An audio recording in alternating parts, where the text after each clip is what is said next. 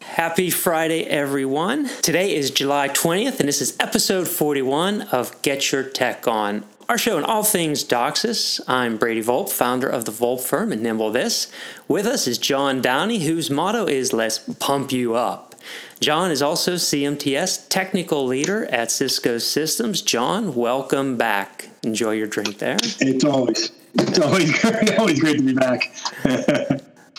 So today our topic is talking about upstream levels when we get into DOCSIS 3.1 levels, attenuations, higher frequencies, channel bonding, all kinds of things with DOCSIS 3.1. But first, in the news, we have CableLabs Summer Conference coming up, and that's going to be in Keystone, Colorado, August 5th through 8th.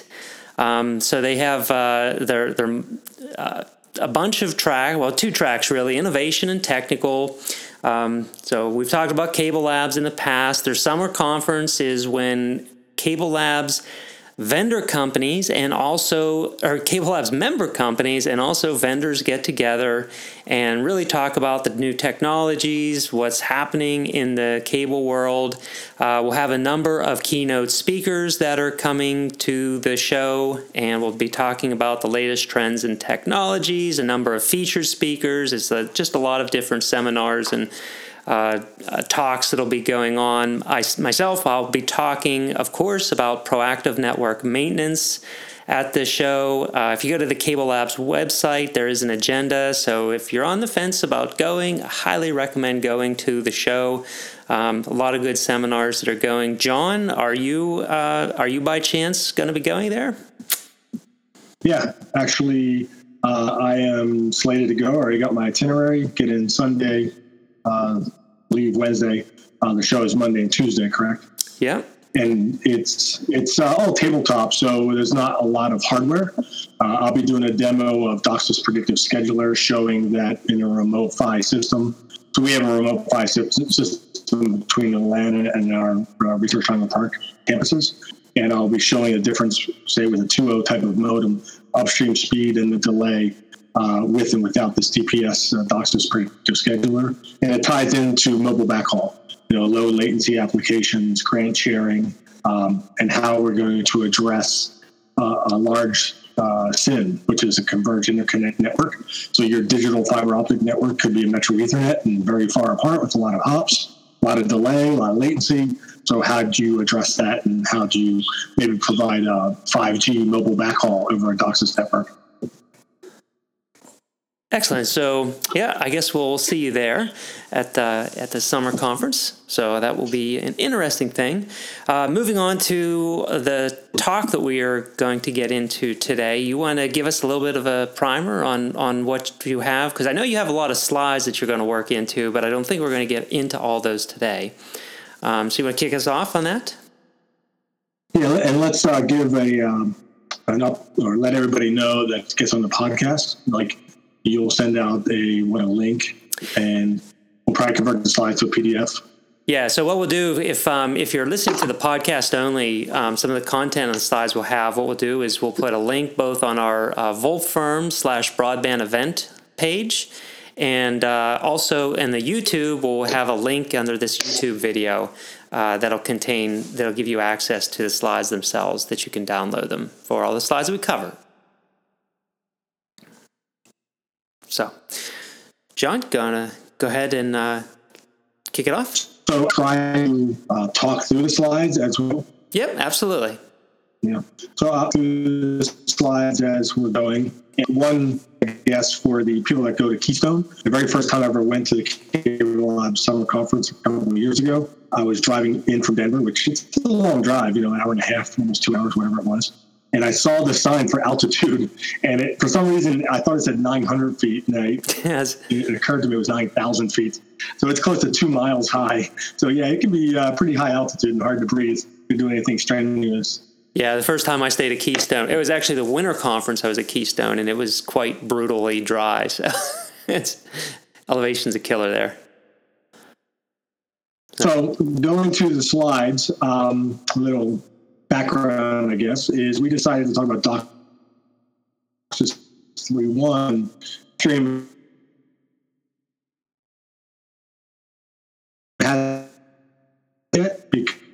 because one, no one really has spectrum to even play with, and for 3 TMA within Atrium, and in Latin America, I'm seeing it. In Europe, it's 65 already, so they're able to play around a little bit. In the U.S., 42, 40 megahertz. Most systems are actually 40 megahertz. There's not much spectrum to work with, so for ATDMA, that might be it. But if I need to offer higher upstream speeds, I have a couple of choices. Either update the spectrum, or maybe DOCSIS 3.1, and I share the spectrum, and there's a new terminology called TAFDM, which is time and frequency domain division multiplexing. So you're allowing the 3.0 modems and the 3.1 modems to kind of share spectrum, but they're basically divvying up time. So your ultimate goal is to hit peak speeds, and that's what the goal is to maybe reach 100 megabits per second on the upstream. To do 100 megabits per second on the upstream, we would really recommend a 200 megabit per second aggregate pipe to safely provide a 100 meg service. So the only way to do that is 3.1 or 8-channel upstream bonding, but you don't have the spectrum for 8-channel upstream bonding. So looking at the first slide, we were showing, legacy-wise, 4 ATDMA channels doing 6.4 megahertz apiece, 64 QAM will give you an aggregate of 108 megabits per second. So that can be used for DOCSIS 2.0 load balance or DOCSIS 3.0 upstream bonding. Yeah, go ahead. Right. So that's what we're doing today. We're doing 4 upstream channels typically for just, and these are SC QAM, we call our single carrier QAM channels in the upstream. And you're saying that's giving us 108 megabit per second. The TAFDM, what did you say that stood for again? Time and frequency division multiplexing. And so what's the benefit of that when we're using both traditional SC QAM channels and OFDMA channels? How do you say they work together? So instead of allocating dedicated spectrum for 3.1 modems and dedicated spectrum for 3.0 modems, you're letting the 3.1 modems use the same spectrum as the 3.0 modems. So you're allowing the CMTS to divvy up time. So is the OFDMA frequencies, are they coexisting with the SC QAM channels? We're using the same spectrum, the same frequencies, and they're both existing at the same time? Or how is that exactly working? Not the same time, but the same frequency. Meaning, if I have a single carrier QAM at 24 megahertz, on a spectrum analyzer, the next second you might notice that the single carrier QAM goes away and the OFDMA just spreads further across the whole spectrum. Right. So what you're saying then is we can have our older DOCSIS 2.0 or 3.0 modems. They're on the upstream, not at the same time, but they're using the same frequency as our DOCSIS 3.1 modems that are using OFDMA in the upstream. Correct. Okay. I think I'm clear on that now. So if you look at the first bullet point was legacy. Second bullet point is cross bonding. Cross bonding is kind of a terminology I use, and it's been used quite a bit nowadays about using dedicated spectrum for 3.1, dedicated spectrum for 3.0, 2.0, and then allowing a 3.1 modem to spread its data across both of those styles of upstream channels. Does that make sense? Yeah. If you look at the second bullet point, you'll see 2 single carrier QAMs and you'll see an OFDMA, but that 3.1 modem can actually burst and do all of that at the same time. So the 3.1 modem's using both the SC QAM channels and the OFDMA channels in the upstream, right? It's able to transmit data on both. So why wouldn't we just use that? Having the 3.1 modems use the legacy ATDMA channels, the SC QAM channels, and OFDMA channels. Wouldn't that make more sense rather than trying to do what you were talking about when we're mixing in time OFDMA and ATDMA or SC QAM channels? Yes, you're jumping ahead, which is good. But if you look at my third bullet point, if you did the TAFDM, we're seeing that you can reach a higher peak speed, but not much. We're showing because of inefficiencies of time, whenever you have an upstream scheduler scheduled for 3.0 then have to have a little bit of buffer time and guard time before the 3.1 can burst, you have inefficiencies there. Now, granted, you might say, well, a 3.1, I could use spectrum below 15 megahertz that I was afraid to use before, but maybe at a lower modulation. I also, with 3.1, I have higher modulation than ATDMA, meaning I could do 512 QAM or 1K QAM if the MER is good. Doing the math, we ended up with about 190 megabits per second aggregate. But if you look at my second bullet point with the crossband, I can get close to 176. So 190 versus 176 is not enough for me to propose or promote the TA-FDM. So I would like to propose that customers actually go with crossband, dedicated 3.0 spectrum and 3.1 spectrum, and let the 3.1 modems crossband, knowing that you have diminished the amount of total 3.0 and 2.0 speed, but migrating those higher speed customers to a 3.1 modem. But that's going to come down to how many 3.1 modems do you have in the field versus 3.0 modems. There's got to be a point of inflection, right? Yeah, I think you're going to be looking at to your point, how many 3.1 modems you have out there. What is the smallest OFDMA channel you can have in the upstream? We found that with our testing, you have 25 kilohertz and 50 kilohertz subcarriers. Most people start with 50 kilohertz because it's easy, it's less subcarriers, but 25 kilohertz will give you more efficiency. So we have some recommendations about 25 kilohertz. You have a half megahertz guard band on both sides. With 25 kilohertz, the smallest channel according to the spec is like 6 megahertz. Add in the half megahertz, like 7 megahertz. Yeah. But it wouldn't give you enough speed for me to even mess around with it. So you can make a really small channel, but the question would be, do I do 4 ATDMA in this small little sliver of OFDMA, and does it really buy me anything? I still got to pay for licensing as well. The other question would be is, because I'm eliminating or avoiding 5 to 15 megahertz, maybe that's a perfect place to do the 3.1. But then on the flip side of that, I could argue that you're going to have to run lower modulation, so you're running a more robust not technique. Modulation? DOCSIS 3.1, technology, more advanced technology, OFDMA, in the lower band, but you might have to run 16 QAM and you're not getting much speed anyway. So then the question comes down to, is it worth the trouble? Is it worth the cost? I would like to see people migrate from 4 ATDMA down to 2, and then use the rest of the spectrum for 3.1. But like we said, it kind of comes down to how many 3.1 modems are out there that can actually utilize that spectrum you just dedicated. Yeah, because I'm looking at your slide and you show two TDMA channels and one OFDMA channel that's 19.2 megahertz wide. This is in a 42 megahertz return. But to your point, when you start out, would it make sense perhaps to have 3 ATDMA channels because you have a very small amount of DOCSIS 3.1 devices initially and a smaller OFDMA band?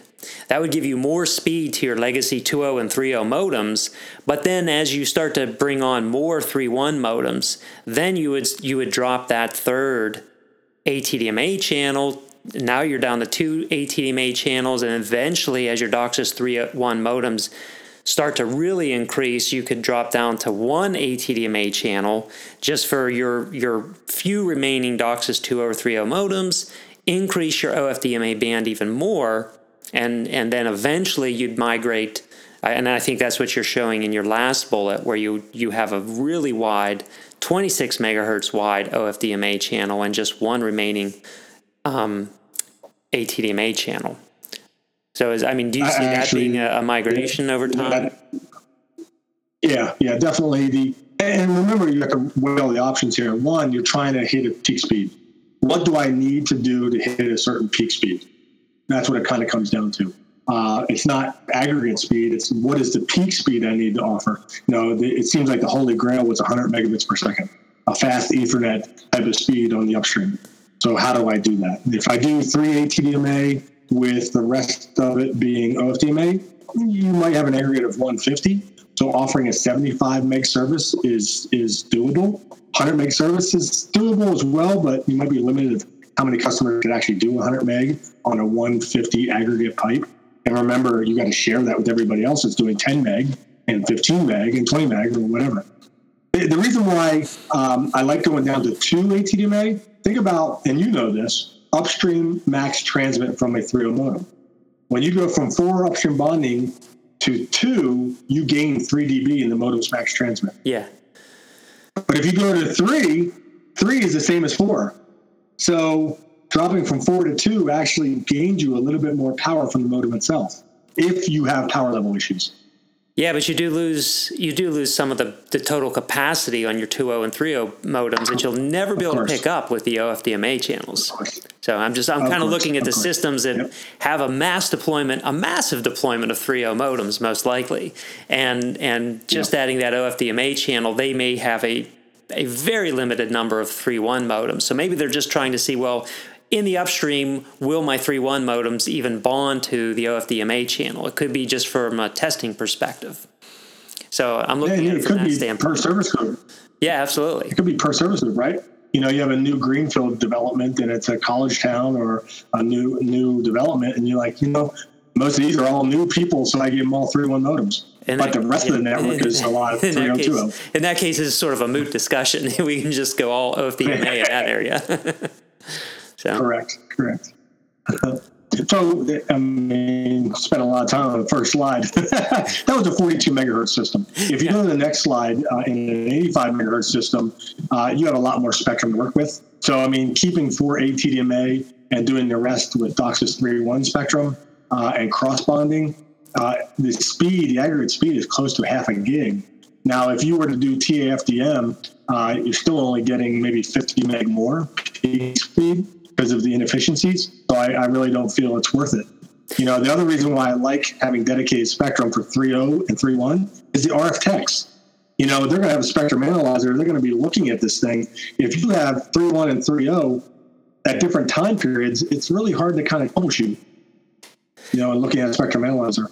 Yeah, so I think 85 megahertz plant is really a totally different scenario. I know there's a number of 85 megahertz plants in the U.S., but it's certainly far from the majority.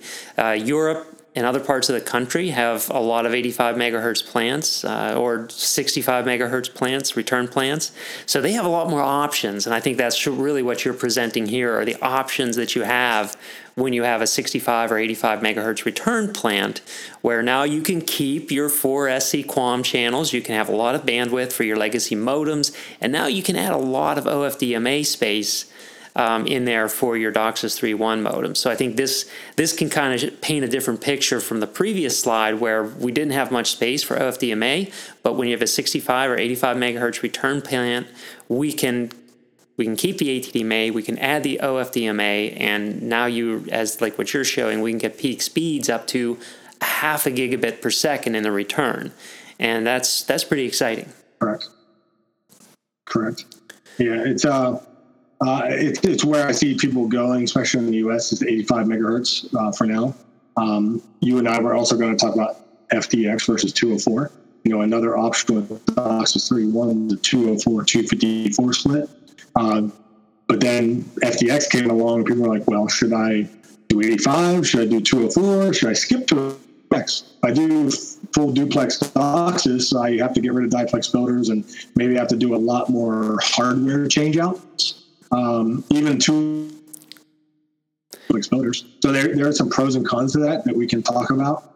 But before I even go into further up to 204, looking at the options of TAFDM versus crossbond, my money's on crossbond for now. But it obviously comes down to weighing the cost, the peak speeds you need to provide, and licensing and spectrum allocation and operational monitoring, stuff like that. So the other thing I forgot to bring up, Brady, was if I take my single carrier QAMs from 4 down to 2, not only do I gain 3 dB in the max transmit from a 3.0 modem, but you also save on downstream map traffic. Every upstream in a MAC domain, a cable interface, will eat up probably more than a quarter megabit per second, or a quarter megabit per second for downstream maps. So if I have 4 ATDMA and 1 single carrier QAM, that's 5 upstreams. 5 times 0.25 is 1.25 megabits per second. You're going to have more overhead on the downstream on every primary downstream. Now, what's saving me is customers seem to be dropping the number of primary downstreams now because 2.0 modems going through attrition. If you're doing 16 single carrier QAMs in the downstream, maybe only 8 are primary. So just keep that in mind as well, as if I drop the total number of upstream channels, doesn't matter how wide they are, but number of channels, I actually save on downstream overhead. Right. Does that make sense? Yeah, no, absolutely. But it is interesting now, because you are talking about sort of a recommendation to start changing the downstream channels from primary to secondary channels in order to improve efficiency, right? And I think this is something for a long time it was not something seen as a huge benefit, and now we're seeing that it is becoming a benefit to change from primary to secondary on the SE QAMs. So. Yeah, I mean, it doesn't sound like a lot, but if you had 24 primary single carrier QAMs, you're losing close to 2 megabit per second on each primary. 2 times 24 is 48 megabit per second. You lost from your aggregate. That's a whole channel. That's a whole SE QAM channel. Yeah. Basically, yeah. Yep. So moving on, that was TAFDM versus Crossbond. Then we kind of get into what is the problem or potential problem I foresee with higher upstream spectrum. We all know that higher frequency creates more attenuation and coax. Now, the graph I'm showing here was some help I had from Chris Leghorn, a colleague in my group. He's based in Lawrenceville, the old SA campus in Lawrenceville, off of Sugarloaf in Georgia. And they have a temperature chamber there, and they did some testing out to 85 megahertz. Now, this is kind of an extreme case where they did a 5 amp cascade, 7,000 feet of half-inch coax, which nowadays, networks are N+1, node +1, node +3. So you're not getting 7,000 feet of coax anymore. But this was kind of worst-case scenario. And it kind of fell in line with what I've always believed and always heard was at 42 megahertz with biannual diurnal temperature changes. Yeah. Yeah, exactly. Daily, seasonal, all that. You can have usually plus or minus 3 dB at 42 megahertz. Yeah, and I think sure enough, you plus saw or minus the graph 3 here. Plus 2, minus 3. Yeah, plus 2, minus 3 is really always been the expected temperature change that we have built into amplifiers. That's what the thermal equalizers in amplifiers are compensating for. That's what they're supposed to compensate for at 42 or 44 megahertz. So, what you're extrapolating for is up to 85 megahertz, or what's that, 84 megahertz? Is that what the test is? Yeah, well, it's the line is at 85, but the plot was at 84. But the red line is at 85 megahertz. Yeah, and it's showing. And it's not even now we're going from plus 2 to minus 3 to plus 5 to minus 5. So it's quite a significant change and what we're seeing here now is the modems will have to overcome that delta when they're transmitting in the upstream. Correct. So my point with this was actual testing in 85. Could you imagine extrapolating this out to 204? So has someone done that? And it should be a pretty calculation. Yeah. I mean, the transfer curve for coax is a square root function, right? Yeah. L1 over L2 equals the square root of F1 over F2. Right. So there's a formula for that. But if you draw it out, you'll notice there's a big bathtub effect at the lower frequencies around 100, 200, 300 megahertz. After 300, 400 megahertz, the transfer curve of coax attenuation becomes very linear. But in that lower band, that's where it's really bad. So me going from 85 to 204 could be like the worst area for temperature swing, for attenuation differences. So yeah, we can do all this with MATLAB and theory, but then also testing it and seeing what's going on.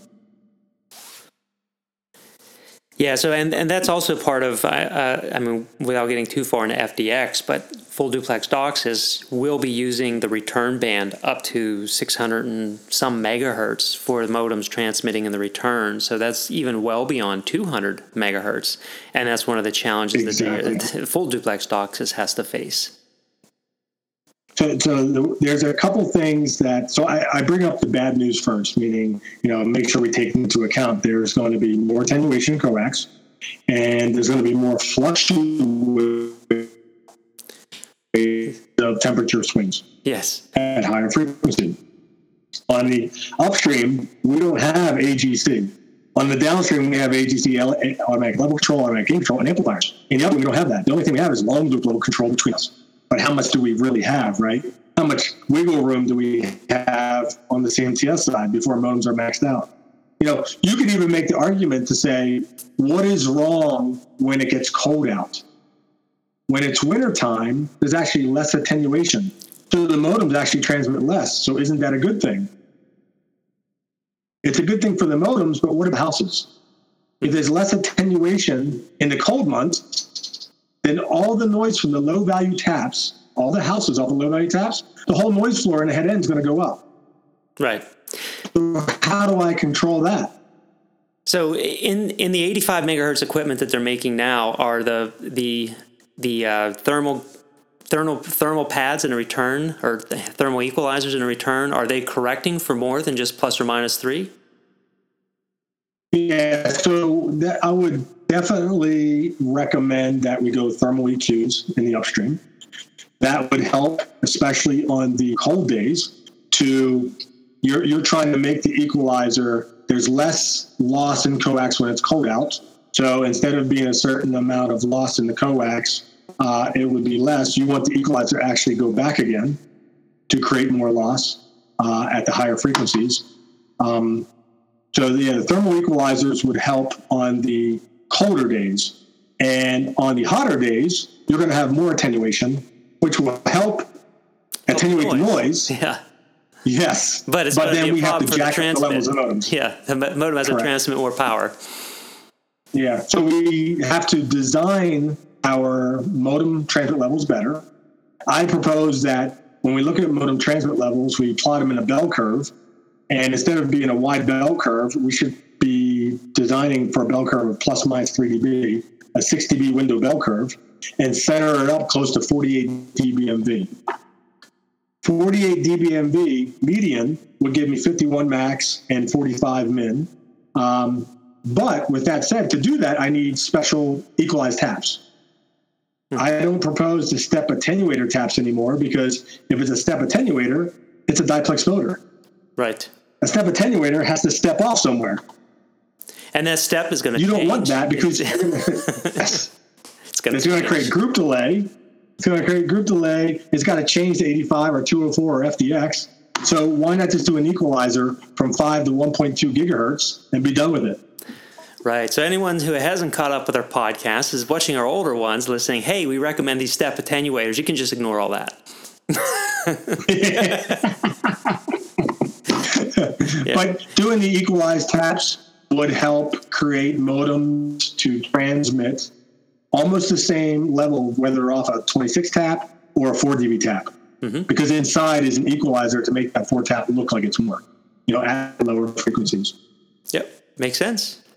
With that said, looking at temperature swings, especially at 204 megahertz and up there, I'm recommending that 48 plus or minus 3 dB for the lower value taps or the high value taps. But when you get further out, you're going to have more coax from the end of line back to the laser, whether that laser is an RPD, a remote PHY device, digital laser, or an analog laser. There's going to be more coax, which means more temperature fluctuation. I really feel like I should be designing my end-of-line taps for 46 plus or minus 2. That way, the max is 48, and even on the hot days, maybe it puts it up to 50 or something like that. You understand what I'm saying? I'm trying to build myself a little bit more range on those far away modems that are going to incur more fluctuation from temperature effects. Sure. Makes sense. So what's next? And the other good news is 3.1 modems have more transmit power than 3.0 modems. So what is the max transmit on the 3.1 modems? I know it's higher. Yeah, if you look at a 3.1 modem, the spec says 65 dBm total power at a 1.6 megahertz equivalent. So we had to set like a baseline so we can compare apples to apples. And the DOCSIS 3.1 spec said, let's compare everything to 1.6 to have a baseline, 65 dBm total power. If I take a 1.6 and do 2, I drop by 3 dB. 4, drop by 3 dB. 8, drop by 3 dB. 16, drop by 3 dB. So you see, the math, 10 times the log of my bandwidth divided by 1.6. So it's similar to a 3.0 modem where if you just are doing one channel bonding in the upstream, it has a max transmit power of, I think, like 54. And then if you do 2-channel bonding, it drops, and 4-channel bonding, it drops even more. Except with a 3.1 modem, you're just starting off about 10 dB higher than a 3.0 modem. Yeah, let me give you an example. A 3.0 modem doing 64 QAM, 4-channel upstream bonding, the max output is 51. That's 51, 51, 51, 51. That's four channels doing 51. Technically, that 51 total power would be 51 plus 6, right? Because it's 4 channels. So 51 plus 6 is 57 dBm total power. Well, a 3.1 modem can do 65 dBm total power. So technically, that's 8 dB higher power from a 3.1 modem compared apples to apples to a 3.0 modem.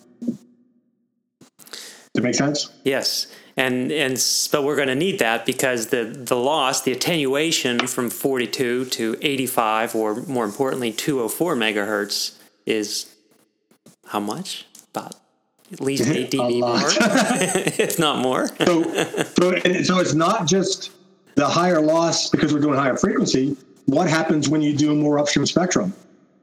Yeah. You're dropping 3 dB every time you double the spectrum. Every time you double the power, or double the bandwidth, yes. Yeah. So even though I have 8 dB more power from a 3.1 modem, if you go from 4 to 8 channels of equivalent spectrum, that plus 8 just dropped 3 dB right there. If you go 8 channels of spectrum to 16, we dropped another 3 dB. So we're still safe because I had 8 dB of headroom to kind of work with a 3.1 modem, right? So, but then what about the attenuation from the higher spectrum? So it all comes into play. Yeah. Have you seen any plants that are at 204 megahertz and running 3 modems in the upstream?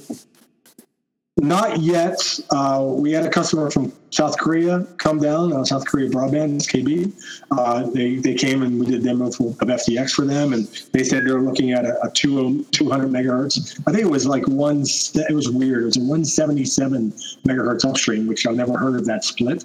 But getting pretty close to 204. I told him, I said, yes, exactly. And I said, do you guys still use an analog laser? Because and I know, an analog laser bad.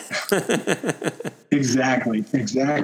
So, me and Ron Rannick talked about this, and I told him, I said, remote PHY or digital laser is inevitable. He said, well, it's not inevitable for everyone. I said, I meant it's inevitable if you plan on doing a super high upstream spectrum.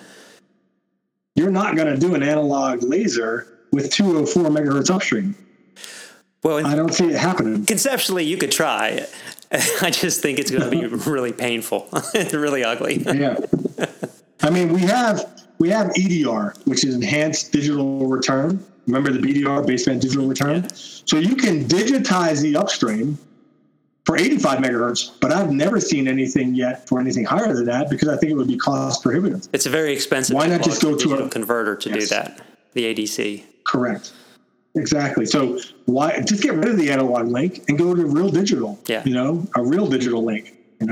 And which proposes RPD. That's proposing remote PHY device. RPI is for. Exactly. So here's the other good news about going to remote PHY is when you do designs, you design your taps and your modem transmit levels based on certain input to amplifiers. And you remember probably we would design for maybe plus 17 at the housing of an amplifier. Mm-hmm. And then as we started doing more and more upstream spectrum, some people started lowering it to say 15 or 14, to kind of make up for the fact that the modems weren't going to transmit as much when you do more upstream bonding. So they kind of just wiggled around. I mean, unity gain is unity gain. And you just kind of, it's either 17, 17, 17, or it's 15, 15, 15. It's still a unity gain.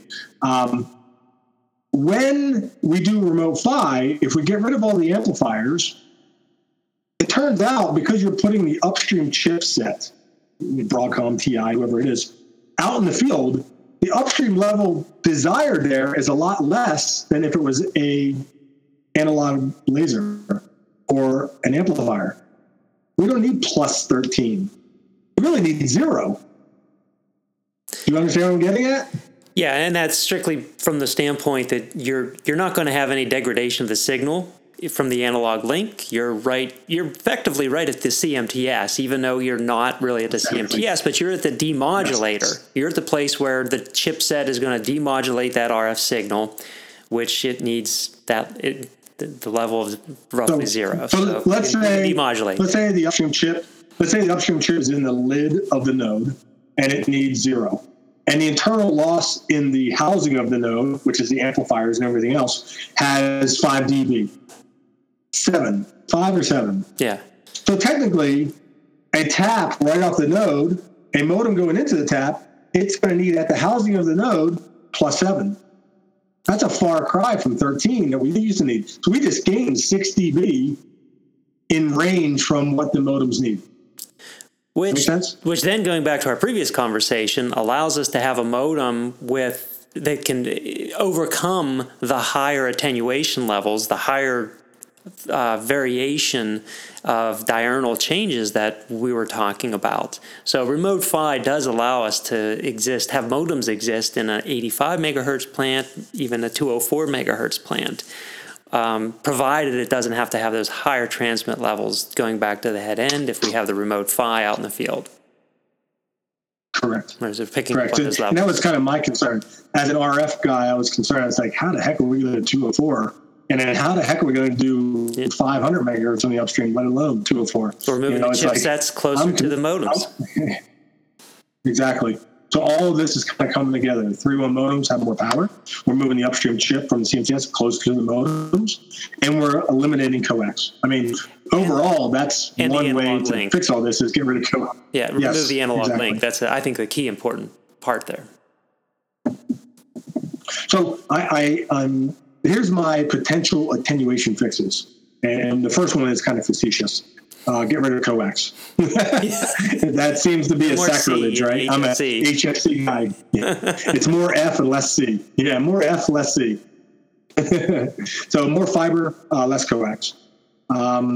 Use of thermal EQs. That will help stabilize the negative fluctuations on the colder days. Keep that noise floor a little bit lower.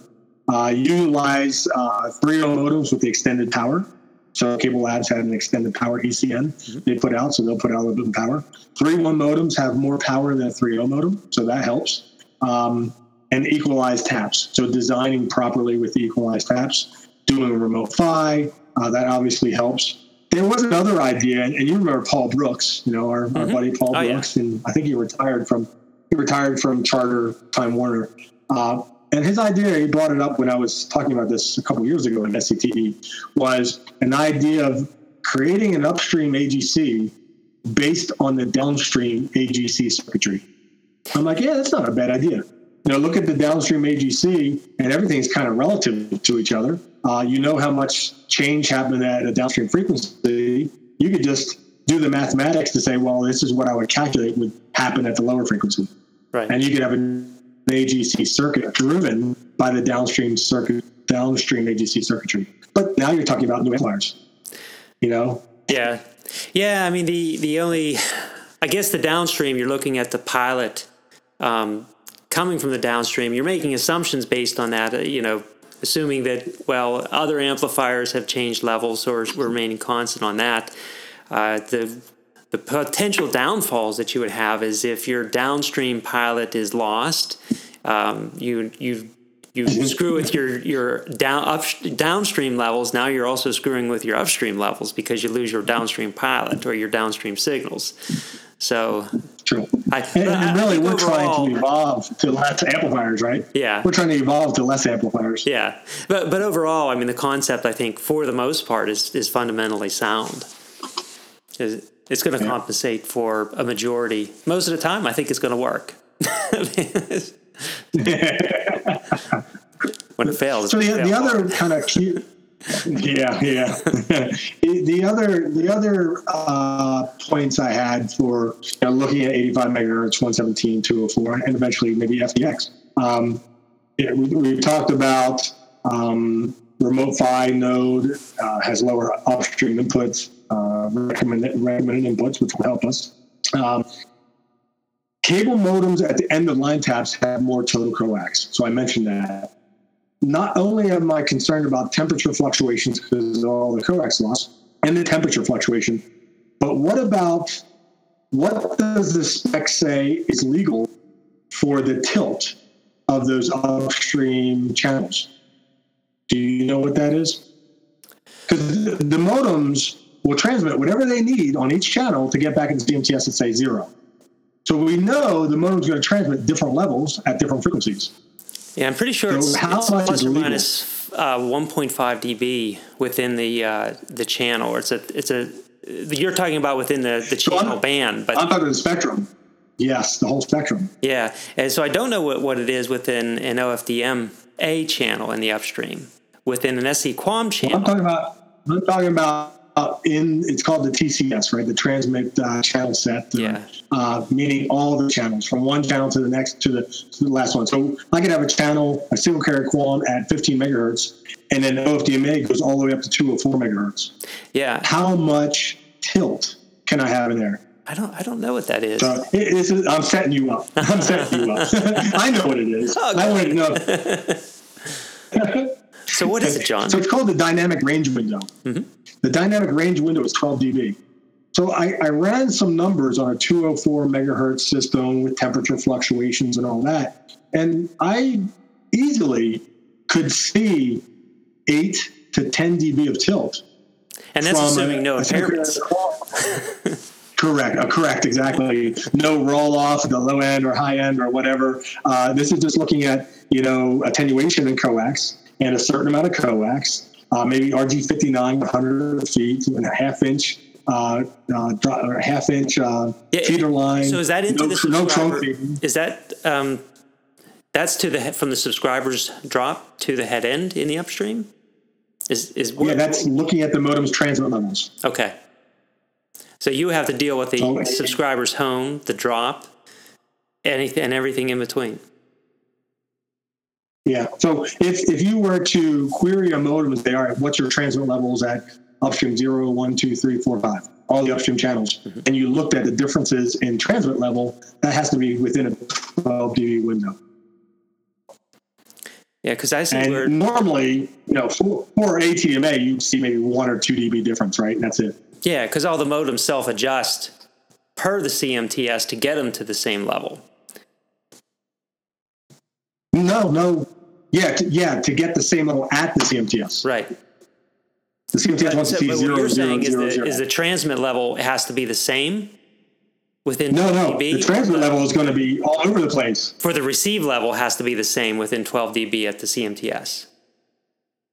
So the receive level has to be at the CMTS. Receive level should be 0 plus or minus 1. But the transmit level from the modem, it has to be within 12 dB. Okay, that's where the 12 dB is. Yeah, so that's within the transmit level. And that will be all over the place once we get to higher frequencies over a wide bandwidth. So it's just one more variable we have to take into account. That's why I bring it up. Yep. And that's also applicable to OFDMA subcarriers. So you would look at the start subcarrier and the end subcarrier, and they have to be within 12 dB of each other, even over a 200 megahertz frequency range. Exactly. And this is what kind of confuses me, because the 12 dB dynamic range window, DRW, was specified for DOCSIS 3.0 up to 85 megahertz. You would think that we would have increased that for 3.1 going to 204 megahertz, and we didn't. So it hasn't been increased. So someone obviously thought about that for 85 megahertz, but maybe to keep the cost down on the modem side, they said, hey, we want to keep this dynamic range window to 12 dB, even though we might be going to 204 megahertz. Because if we go to 204 megahertz, we feel most networks will probably go N plus 1 or N plus 0, meaning node plus 0, and actually get rid of a lot more coax. Maybe that was the idea. I don't know. Yeah, or it may just be a limitation on the chipset that's in the modems, that they can only handle a dynamic range of 12 dB or something limited within that. Correct. Which, like I said, to keep costs down. Yeah, you pretty much can fix anything with money. With more power and more money, you can fix it. Exactly. So that's just another variable we have to take into consideration is this 12 dB dynamic range window. If we're going to do higher upstream spectrum, more attenuation, more tilt from the modem's transmit perspective. Okay. The other kind of fix we have, kind of a Band-Aid for some of this, is the CMTS upstream levels can be manipulated. Like, let's suppose you knew the modem was going to transmit higher at 180 megahertz. Technically, you could manipulate the receive level on the CMTS to offset that a little bit. Like, you could say, my modems are going to transmit 3 dB higher, which could make them maxed out or could exceed my dynamic range window. I could set up the CMTS for that upstream channel to say -3. It just receives at lower power, which allows your cable modem to transmit it at lower power. So now you can stay within that 12 dB window. Exactly. With the pitfall that now you drop 3 dB in your MER. Yeah, but right? what are you really accomplishing? I mean, the 12 dB window is that something inside the modem that the modem will not allow its chipset to transmit outside of that 12 dB window? The CMTS would see that dynamic range window being exceeded, and it might drop it from the full bonding down to half that amount. So now it's going to go, it's going to say, okay, you can't use these channels that are outside of the 12 dB window.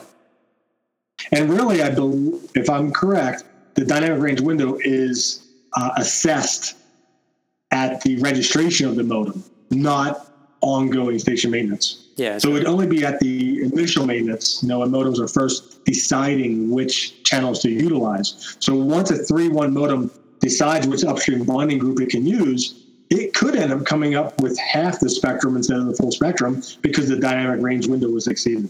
That's going to create some really unique troubleshooting scenarios for technicians that are scratching their head wondering, why is it I'm not getting the throughput on this modem? Then they realize that it's only bonded to half the carriers that it should be bonded to. Then they're going to scratch their head saying, why won't this bond to all the carriers? So that understanding that 12 dB bonding window in systems, once they've expanded to a wider frequency range, or maybe it's even a 85 megahertz plan and it's still not bonding, they're not necessarily initially going to think to look for roll-off or look for this dynamic window change, because they could be compensating for impairments. And compensating for those impairments in the pre-equalization world, we know that forces the transmit power up more. So I think that's going to be, that's a sort of a new thing for technicians to have to understand, that this is new. So well, this is happening now, even with 4 or 6 channel upstream bonding, even with 4 channel upstream bonding. If you have power level issues during the registration of the modem, it could drop from 4 channel, because the CMTS will decide, hey, you don't have the proper levels to do 4 channel, so it'll look for the next smaller bonding group, 2 channel or single channel. And the misconception or the problem that occurs is monitoring the CMTS for its state might say UB, upstream bonding, but you don't know enough to look to see if it's doing 4 channel or single channel. Yeah. So it could be doing single channel bonding, if you will, but it's never going to get more than, say, 20 megabit per second or so, because it's doing single channel. And if it's doing single channel, it's actually starving out 2 of those modems doing that single channel as well. Yeah. So actually, where we see it happen the most is when there's channel bonding occurring and the channel is really close to the diplex filter. You get towards the end of the line, and the pre-equalizer is trying to compensate for the group delay. It's compensating for roll-off for modems at end of line. because of that group delay, it keeps jacking up the power of that higher channel. Eventually, you run out of transmit power. That channel goes offline, and now that modem's in partial mode. And so, people try to figure out, well, why is that higher frequency offline? They look for impairments, reasons for it to be offline, and it's just run out of transmit power. Can't compensate for the roll-off in the pre-equalizer, and it's not because it's not specifically because we're in that 12 dB window. It's just because that upstream channel has run out of transmit power.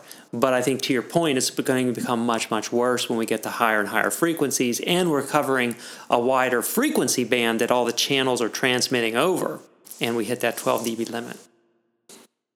I think, correct. But I think the same reason folks don't understand why that channel drops off close to the diplex filter, it's going to be even more confusing when they don't understand why channels are dropping off that are nowhere close to the diplex filter, but they're just outside of the 12 dB transmit window. Correct. So looking at, and I'll just cover the pros instead of the cons. I don't want to be too negative here. FDX versus 204. So if you looked at FDX, full duplex DOCSIS, there's no diplex filter. The beauty of this FDX idea is all upstream speed, offering a much higher upstream speed than what's available with very limited upstream spectrum. Because now your upstream spectrum eats into the downstream, but you don't lose the downstream spectrum. So the pros of FDX is, one, you can support legacy set-top box out of band. So if you have 104 megahertz for your legacy set-top boxes, you can still support that even with an FDX solution. You can still support FM carriage, FM radio on your downstream, because you're not just shifting your diplex motor, you're overlapping upstream and downstream with FDX, so the FM can still be there. Some people are doing that FM carriage over remote PHY networks, distributed access architectures, with Cronbach doing NDF, NDR, yep. Doing narrowband digital forward and narrowband digital reverse, digitizing the FM signal and sending it down, basically. Through this digital link for RPDs. You can achieve much higher upstream speeds. That's the number one goal of XDX, is higher upstream speed. You have short or no cascade and limited coax, and it's better for upstream levels. So a pro of FDX, it's kind of a pro and a con, right? The con of FDX is, you're not going to be doing node plus 3. You might be able to get away with node plus 1. We are kind of looking at that idea. FDX was really proposed for node plus 0, but we are looking at a node plus 1 type of idea. So if we do that, we do limit the number of amplifiers, so you have a shorter cascade and less coax, which is good. RPD upstream input is the node plus 1 an FDX node? Because I've heard about this, where the node itself will transmit in both directions, or not the node, but the active after the node. Correct. So it's kind of like putting echo cancellation on the upstream and downstream inside the amplifier. It's a little bit more complex. See, the fiber node itself you're already separated between upstream and downstream in fiber. But normally in an amplifier, we have diplex filters, which would prevent us from having duplex communication. So I'm curious about that technology that allows us to have. Yeah. Are you turning are you able to flip the diplex filters, or are there no diplex filters in that amplifier? There'll be no diplex filters. Instead of a splitter, and it might be a directional coupler, which creates a little bit better isolation, port-to-port, or input-output isolation, input-input, whatever.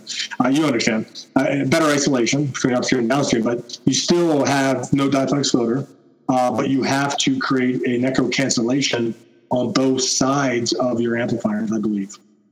Whereas on the fiber node, you only have one echo cancellation. You cancel the downstream from reflecting coming back into your upstream. So there's only one echo cancellation in a node, but on an amplifier, because you had diplex filters on the input and output, now I think you have to do an echo cancellation on upstream and downstream. I'm not entirely sure at this point. I like the idea, because at least with using an FDX technology, if you can add amplification, it extends the concept of FDX a lot more into neighborhoods, into remote areas where, with node plus 0, you're not going to be able to go very far. Yeah. So it's cost. Yes, right? Absolutely. Yeah. So that's kind of the pros of FDX. You have no reduced downstream spectrum even though you're adding more upstream spectrum, you're not reducing your downstream spectrum because you're kind of overlapping it. The pros of 204: no special cable modems. So you can think about this. The pros I have for 204 are kind of cons for FDX. So the pros for 204 is you're no going to keep it special positive, cable modems. Man. I know. I didn't want to say the cons, but you can kind of guess from when I start talking about the pros of the other idea, right? So the pros of 204 megahertz is no special cable modems, no special nodes with echo cancellation, no need for N+0, and you can still achieve about 1.5 gigabit per second aggregate speed. It's not bad. Because if I go to 204, you could do 296 megahertz OFDMA blocks. And if you do the math at 1K QAM, you could potentially get 1.5 gigabit per second aggregate speed. In the So you could probably safely provide a 1 gig service. Yep. Yeah, that's not bad. Yeah, it's pretty darn good. So, I mean, some people might look at that and say, hey. Yeah, there's still a lot of technology challenges with FDX that I think people are trying to sort out. So I think there's a lot of use and benefit in just standard DOCSIS 3.1 that needs to be explored as we continue on. And I think a lot of as an RF guy, you probably appreciate this too. Is if I do FDX, I need some type of like ingress under the carrier technology for downstream OFDM. Yeah, because in an FDX environment, I can't see the upstream because it's hidden. Well, and a key part of that, and we're working on that on the Cable Labs Proactive Network Maintenance Group, is making sure that within the FDX world we have ways and visibility to see the impairments and challenges and problems that are happening when FDX is not working. Because we think that's something that's really important for us. Because FDX demos and FDX working in the lab is great, but when it gets out into the real world and it sees taps that are corroded or have water in them or impaired cable, we know that's going to cause problems that are going to be really, really challenging to troubleshoot within the FDX world. So, as to your point, we need ways to see under those FDX channels that are constantly on and constantly changing directions. So, it's going to be interesting. So, all right, John, we are at the top of the hour. Really, really quick. Thank you for your time today. This was a good episode. Our next episode is on August 20th, and it's going to be on Cable Fundamentals 101 with some of the new technology that we have. So we do our best to bring our audience cool topics and technology like this every month. If you like the episode, please do hit the subscribe button on YouTube. If you're listening on podcast, please subscribe on your podcaster so you get our information every single month. John, thanks so much for your time today. We'll catch you next month. So long, buddy. Very welcome. Take care. Take care. See you in Keystone.